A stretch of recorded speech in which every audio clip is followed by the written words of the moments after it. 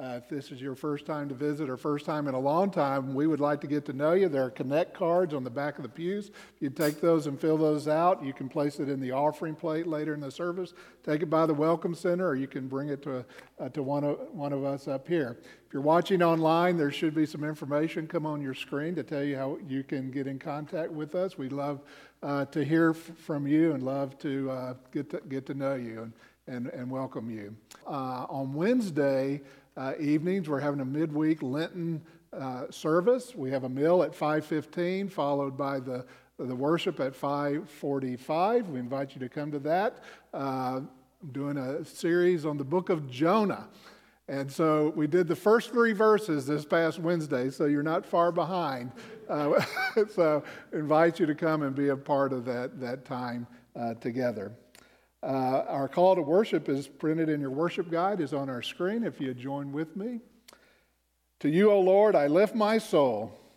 I trust in you, O Lord. Help me to know your ways and lead me to know your truth. You are the God of my salvation. Show your light that I may walk in your ways. Turn my eyes forever toward your light. Fill me with wisdom and draw near me, for I may learn and grow in your love. Let's pray together. Oh God, you are always with us, even as you are this morning as we've gathered as your people to worship. You seek us, you call us, you lead us. It is only when we turn to you do we find our reason for living and the abundant life that you desire for each one of us. So thank you for your amazing grace that has brought us to this place, that surprises us, that comforts us, that renews us. Give us hearts of gratitude, and forever let us sing your praises, for it's in the name of Jesus that we lift up this prayer. Amen. You don't have to leap, but you can stand up, and we're going to greet one another, pass the peace as the early Christians do. So let's join together. Let's pray together. Precious God, thank you so much for this sunshine today, for bringing us to this place. God, thank you for lyrics that remind us to worship you always, in the good and in the bad, that you are here, and that you're going to be with us in every good time and in every bad time. And so, Lord, right now, I ask that you calm the chaos of busy weeks and calm the clutter of busy minds and allow us to just be quiet and to hear you. And then in the next few minutes, whatever you need us to take into this week, the lessons that we need, Lord, that you'll put them forward in our minds, and God, that we can just be a light to others for you. We love you, Lord. In your name we pray. Amen.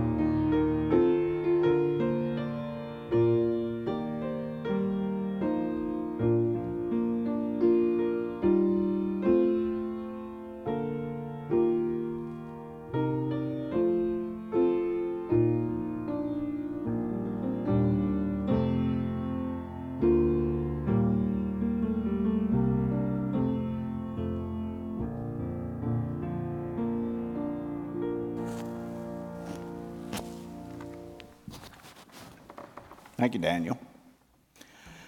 Our scripture for today comes from John 8, verse 12. Then Jesus spoke to them again, I am the light of the world. Anyone who follows me will never walk in darkness, but will have the light of life.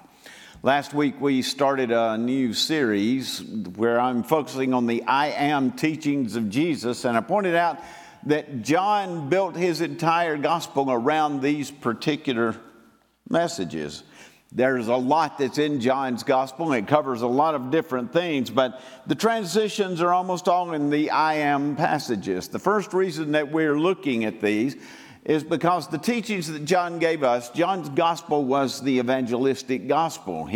John wanted to bring the world to faith in Jesus Christ, and he was absolutely convinced that if people came to understand what Jesus was about and how much difference he could make in their lives, then they would want to follow this very unique and amazing man.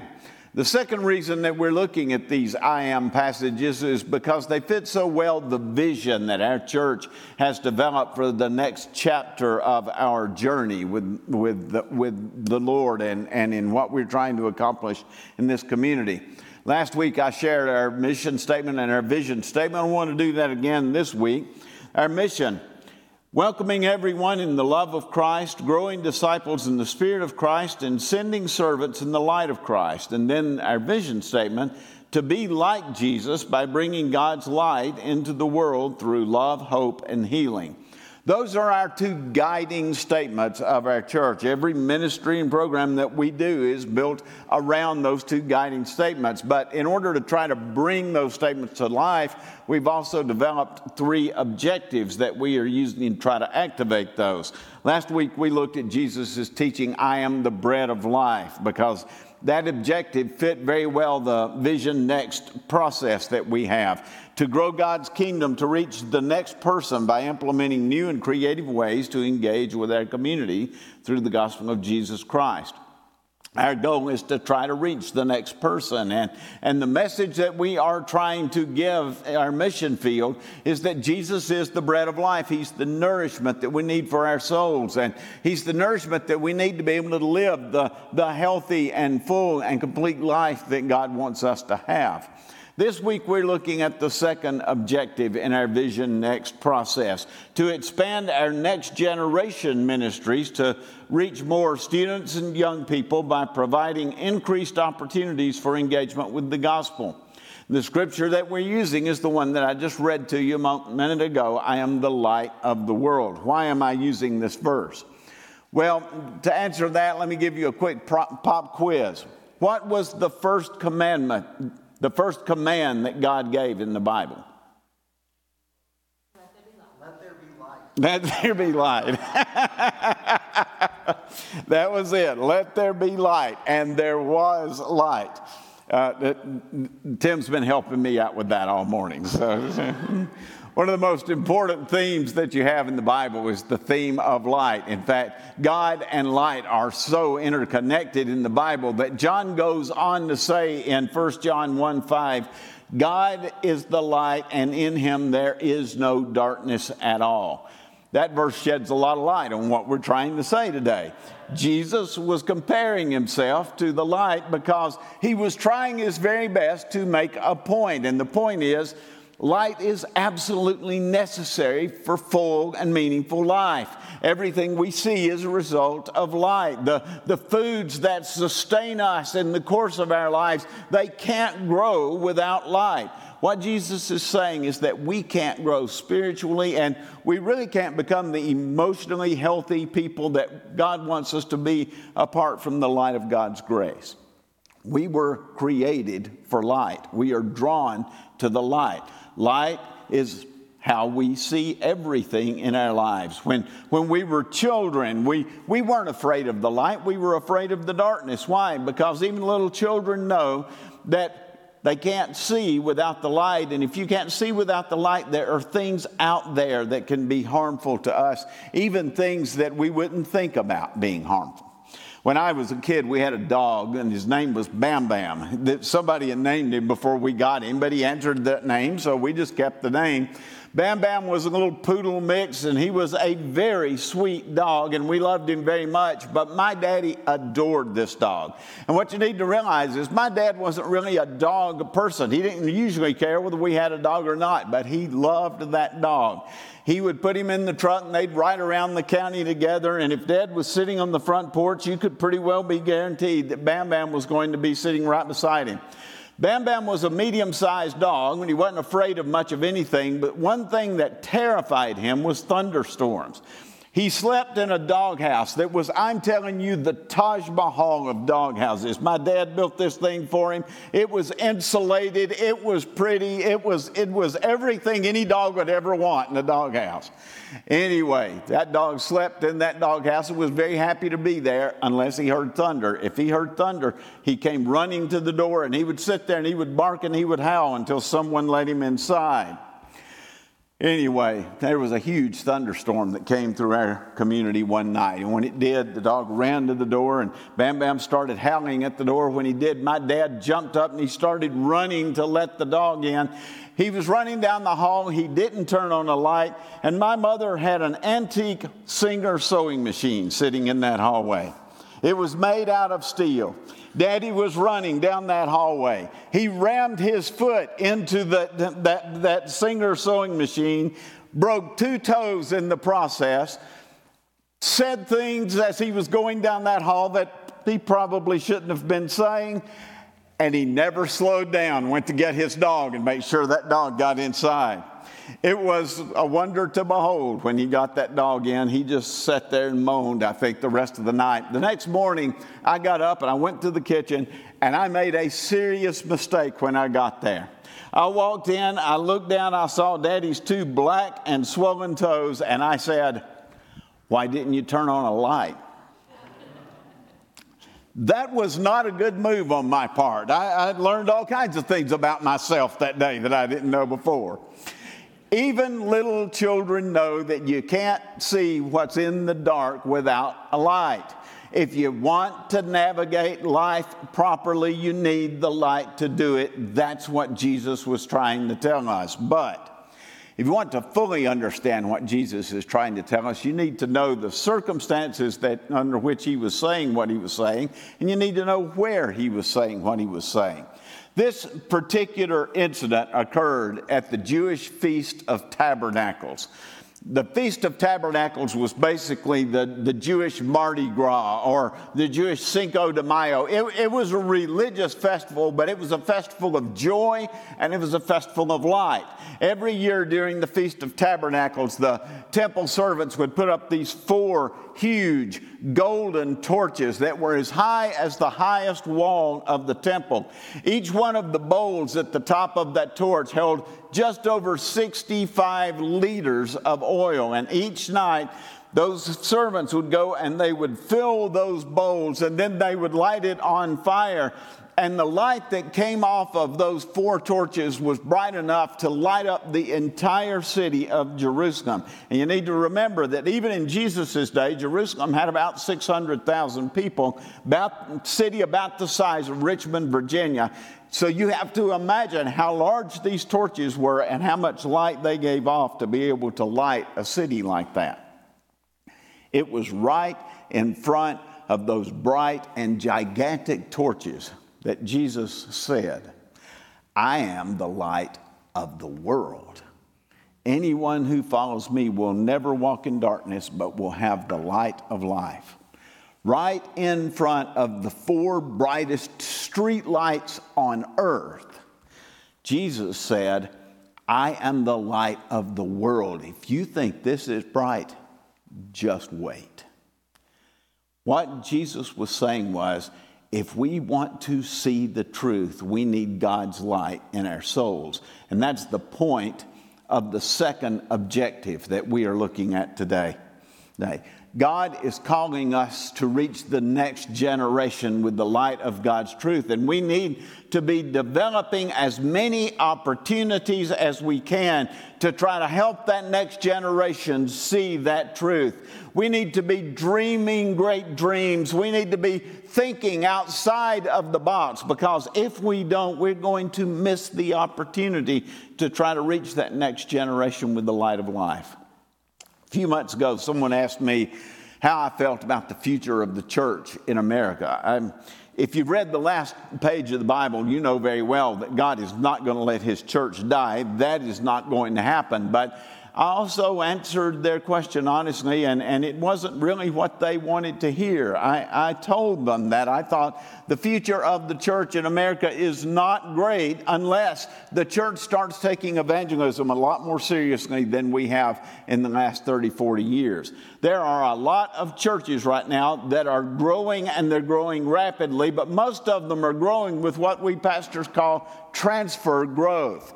It means that people in Church A start looking at Church B, and they think Church B is doing something that Church A is not doing, and so they decide to move their membership to Church B. So what's wrong with that? Well, I would say everything and nothing.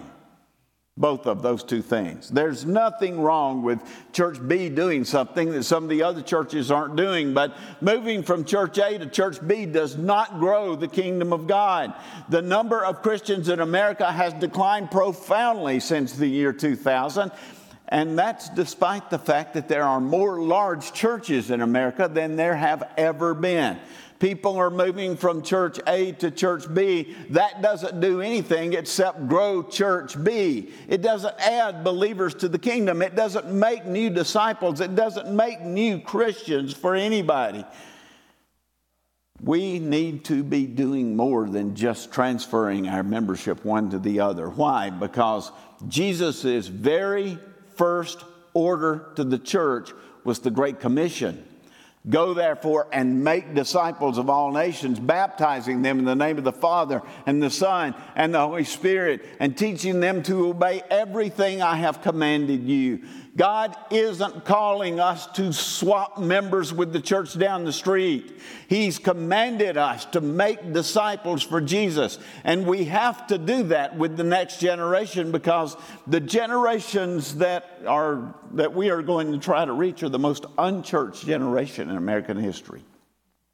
We need to be able to say, well, we used to be able to say those kids, when they get married and they have children, they'll come back to church. No, they won't. They didn't grow up in church. They don't know to come back to church. Our denomination did surveys just a few years ago of all the major colleges and universities in Virginia. And would you like to know what they discovered about Virginia Tech? Over 60% of students at Virginia Tech did not grow up in church. And of the 40% who did grow up in church, about 20% say that they have no interest in going back to the church. There's 80% that have no interest in faith. The generation that's going to church right now, the millennial generation, that's the last generation who's going to go to church because they were raised to go to church, which means the churches that are growing by leaps and bounds right now will be declining like a rock within 10 to 15 years. Why? Because they're growing predominantly with transfer growth, and if it keeps going the way that it's going right now, there won't be that many people to transfer to another church. The bottom line is that we have to expand our ministries to reach that next generation. We have to provide more opportunities to try to engage that next generation with the gospel of Jesus Christ. We baptized more people this year than we have baptized in the last several years. And it is wonderful. And I am glad, because everybody we baptize in this church is making a public profession of faith. I am so glad that we are doing this. But what we need to remember is we need to be baptizing people every week, not every 3 months. We need to be leading young people to faith in Jesus Christ on a regular basis. Why? Because Jesus is the light of the world. When we start walking with Jesus, we're moving from the darkness into the light. We're moving from what is to what can be. We're moving into a world that's full of possibilities that we can't imagine without the light of God's love. Back several years ago, I went to Charlottesville to make a hospital visit at the UVA Medical Center. We had someone there who was very sick, and I went in to check on them. But what struck me was when I walked through the front door, there was this big sign that was hanging down from the ceiling, and that sign said, "Imagine the possibilities."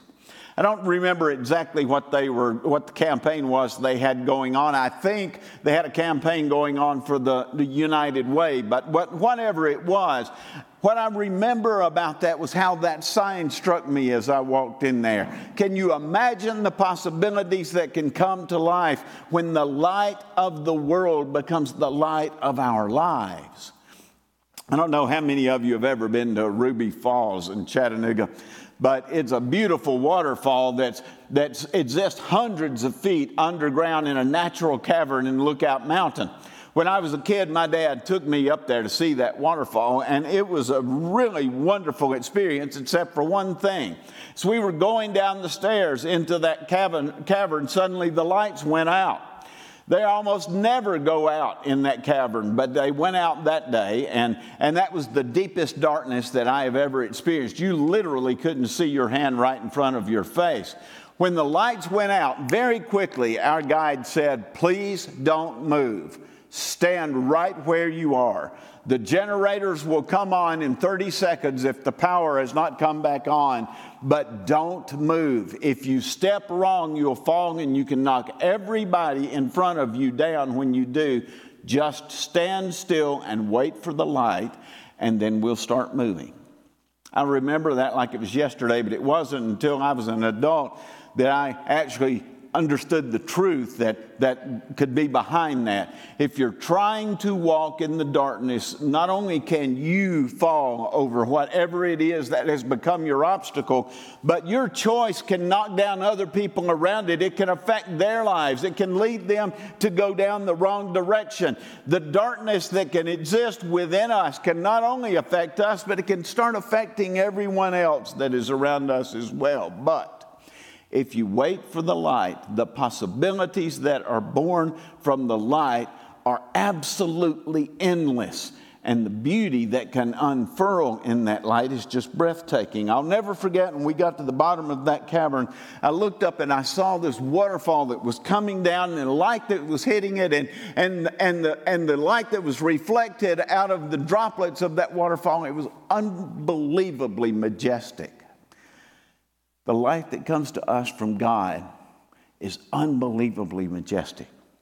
Jesus wants us to believe in Him. He wants us to walk in His light. And He's calling us as a church to form as many opportunities as we can to reach that next generation with that majestic light of the world. He's calling us to take risks. He's calling us to step outside that traditional box, to make whatever adjustments that we need to make in order to bring as many people into the light of God's love as we can. In John 8:12, Jesus said, "I am the light of the world." But in John 5:14, He said something else. He said, "You are the light of the world. A city set on a hill cannot be hidden, nor does anyone light a lamp and put it under a basket. Instead, they put it on a lampstand to give light to the whole house." Jesus is the light that can shine to the souls of every person who will believe in Him with faith.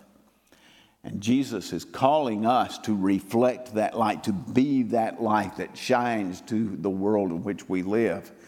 So today, what I am asking is, let's choose Jesus. Let's choose to walk in the light. Let's choose to create as many opportunities as we can to shine that light to the next generation of life. And let's imagine the possibilities that God can create if we'll join together to shine that light to our world. Let's pray together. Lord Jesus, I come to You today with faith in my heart. with faith that we can become what you would have us be, that we can accomplish what you would have us accomplish, that we can do what you would have us do, that we can be what you would have us be, if we will only join our hearts together with yours, and if we will see that light that you are offering us. Help us, oh Lord, to not just see the light and to let it live within our souls, but help us to want to reflect that light to those around us. It's easy for us to pay no attention at all to the people that's around us. It's easy for us to become complacent and to just accept the world as it is, but that's not what you're calling us to do. You're calling us to believe that your light can change us from the inside out, and it can change everybody that we choose to reflect it to. So help us, O Lord, to become your dream in this world. Help us to try to make a difference. Help us to shine the light. For it's in your name we pray. Amen. If you've come here today and you've chosen to give your life to Jesus Christ, then we would love to talk to you about it. If you want to give your life to him, but you're not sure how, come and let us talk to you about that and try to show you how. If you want to join our church and be on mission with us, we would love to have you.